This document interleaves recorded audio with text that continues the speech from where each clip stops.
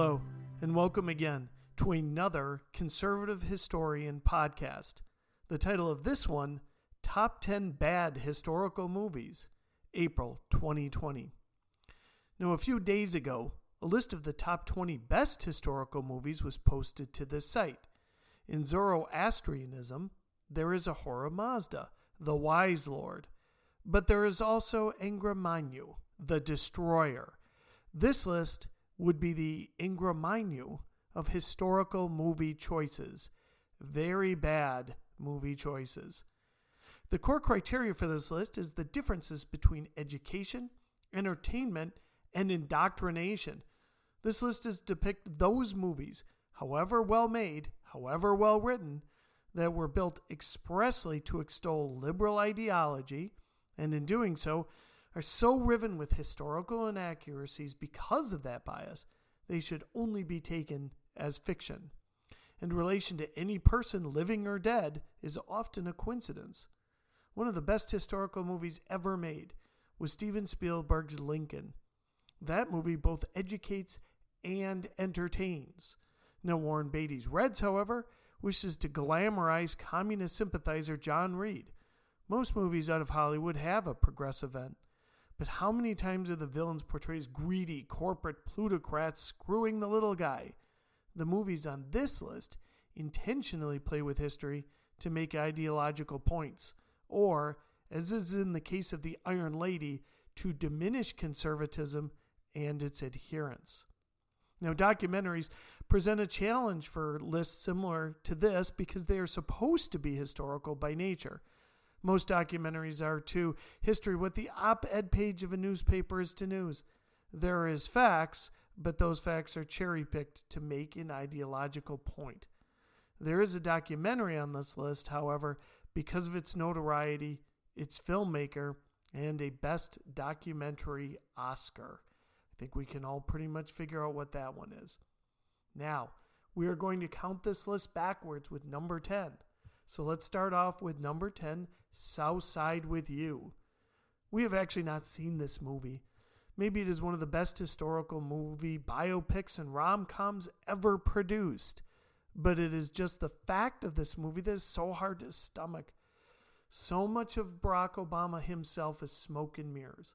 He's supposed to be a brilliant strategist, but could not think of a way to pass his legislation in a consensus manner. He was supposed to be somebody to bring the country together, and yet he was one of the most divisive presidents of our time. His supporters claim his intelligence is unrivaled, but without a teleprompter, in an open press conference, he would struggle to put two sentences together. Obama is a man who wrote not one, but two autobiographies before he was president, and this movie is a part of that. It is about one small aspect of his life in which he courted his future wife, Michelle Robinson. Perhaps the real point of this movie was a prelude to a run by the now famous Michelle Obama. From a purely commercial exercise, it is not incorrect to see an interest in this prominent and by all perceptions successful couple. Yet, whenever a movie is made about a conservative couple, such as Ronald and Nancy Reagan, the film inevitably portrays the subjects negatively. More a horror movie than a traditional romantic comedy. Given Hollywood's liberalism and love of the Obamas, are only as surprised that we have not received the sequels. Washington with You, The White House with You, and Martha's Vineyards with You. The last part of the Obama franchise might be problematic given that due to climate change, their new $15 million mansion will be underwater by the time the cameras begin to roll. So maybe it'll be something like Underwater on Martha's Vineyard with You. In any event, that is number 10. Let's move on to number 9. We're The Big Short. Number 9 is The Big Short. Were The Big Short fictional, it would be great fun. The viewer gets Margot Robbie in a bubble bath, explaining financial transactions. Now, frankly, she could be reading from the Congressional Register, and it would be entertaining. The Big Short uses all manners of celebrity to break down complicated jargon. Steve Carell as Mark Baum, one of the leads of the movie, is tremendous. But that was not the point of the movie. The real goal of the movie was to depict a greedy, capitalist society that plays fast and loose and always leaves the little guy holding the bag. What Adam McKay, the creator of this and many other anti-right, anti-capitalist romps, seems to forget is that before capitalism, things pretty much sucked for the average Joe. Simple historical game. Would a Russian serf from the 1800s, an English peasant from the 1600s, or a Chinese peasant under Mao wish to live in their time or in 2019 America? And though some of the names have changed, Mark Baum is real-life Steve Eisman. Yes, we read the book. The Big Short still depicts a real time and place. Yet how can any movie that talks about the housing crisis fail to mention that leftist politicians screamed racism whenever a loan was denied to a majority?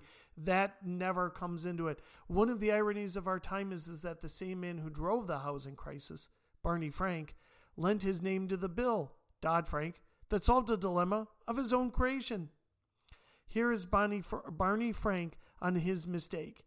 In an August 2010 interview, he said, quote, "I hope by next year we'll have abolished Fannie and Freddie.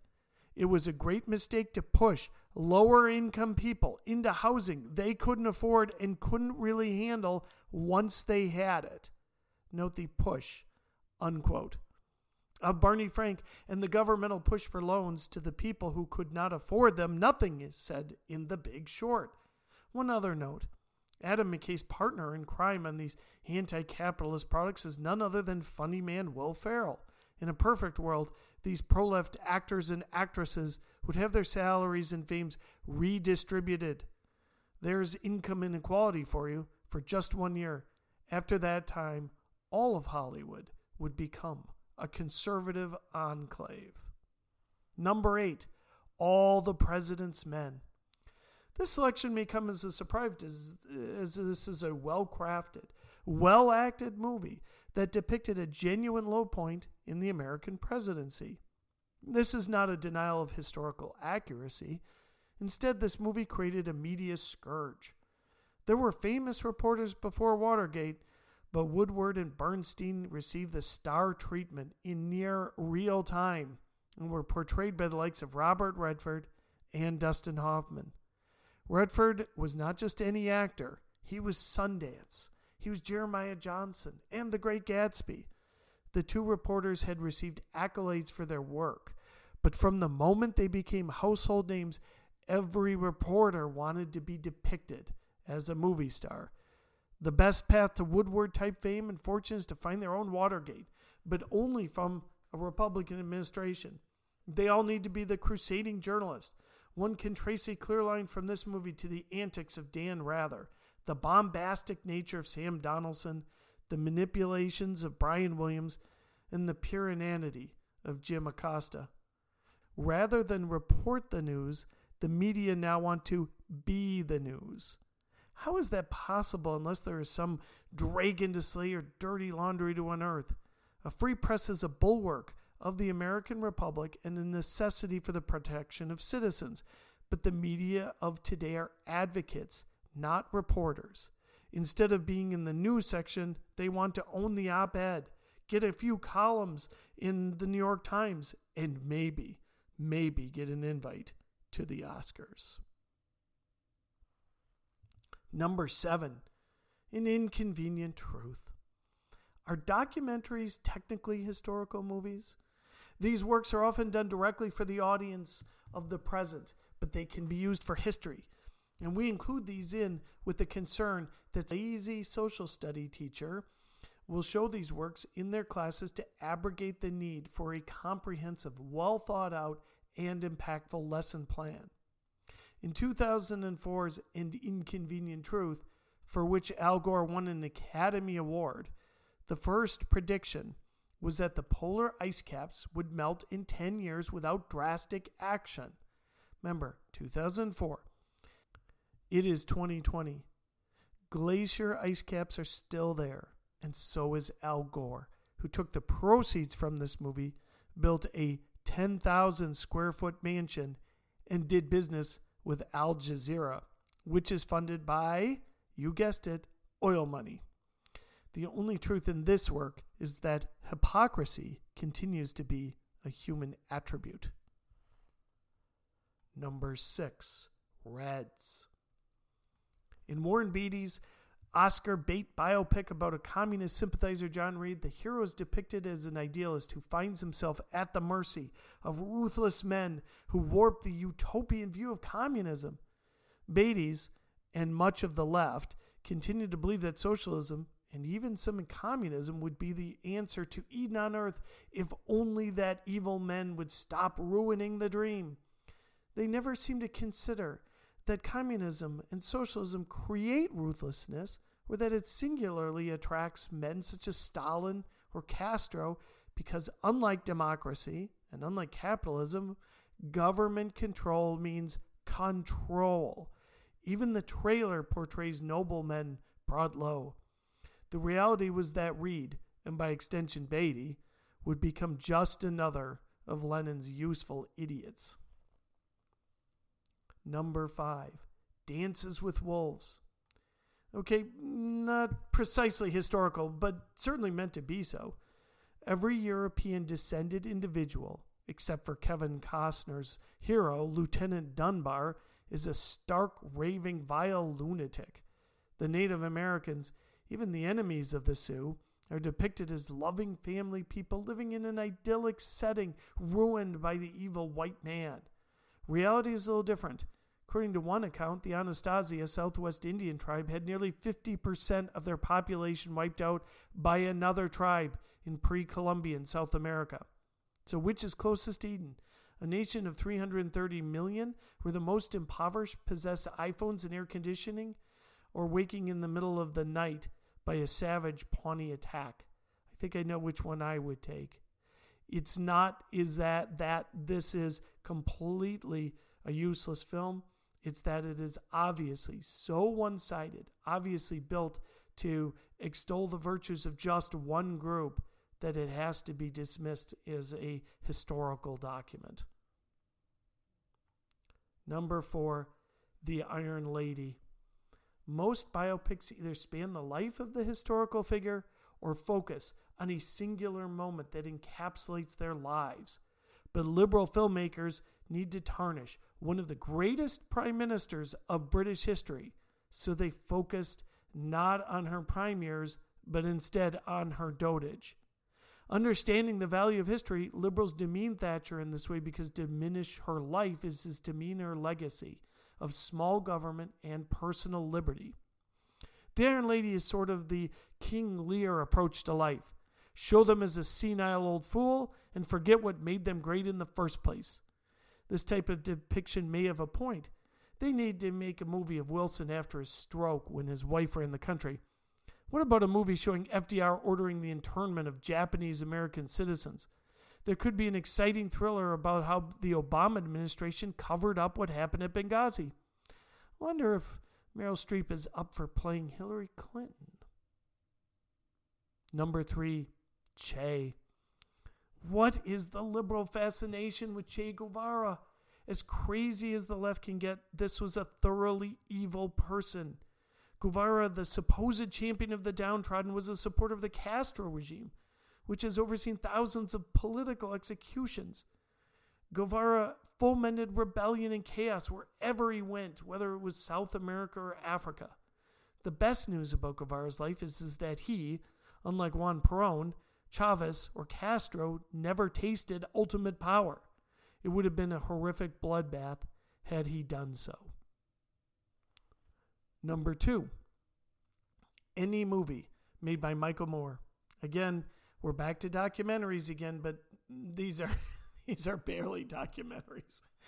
In fact, in some cases, they're more theatrical than the normal theatrical releases, and certainly more fictional than a lot of the science fiction.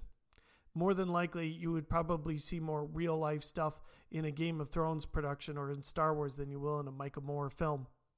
One of the reoccurring themes of the conservative historian is that ideal history is similar to a detective story, where an intrepid reporter gathers as many facts as possible and makes the best, most reasonable determination about what happened. Another approach is to come up with a preset expectation and opinion, then search high and low for, if you will, tangential facts that fit this narrative. If those facts do not exist, make them up. Many documentaries, including the aforementioned An Inconvenient Truth, take this approach. There is a third approach, and that is to build a work called a documentary. In this case, you can fabricate facts to fit a pre-adorned narrative and then inject dollops of sarcasm to mask the falsities. This approach is Moore's guide to filmmaking. In a very clever move, Moore's breakthrough work, Roger and Me, was not straightforward about the economic disruption caused in Michigan by General Motors' reallocation of resources. Was GM losing market share? Were foreign companies dumping cheap automobiles on the U.S. market? Were CAFE restrictions causing GM to make money losing cars that nobody wanted to buy? Was GM's labor force responsive to any or all of these changes? If one were looking for this in Roger and Me, the viewer would see nothing, nada, nil. Instead, we have Moore trying to get a meeting with Roger Smith as the foreground to the economic disruption in his hometown of Flint, Michigan. At least when Al Gore discusses polar ice caps, he shows a polar bear. This is more fact than one is liable to find in a Moore doc.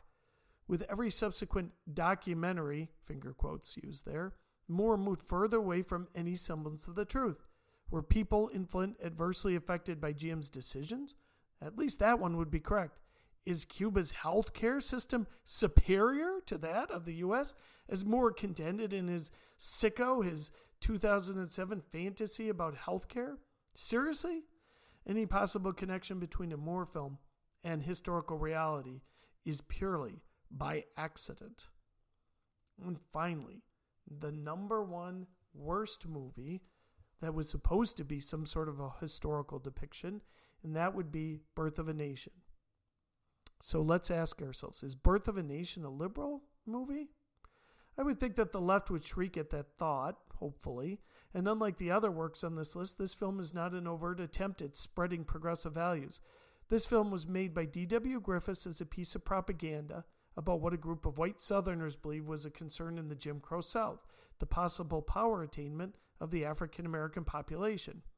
Yet the origins of this era are clouded by liberal historians who wish to change the narrative.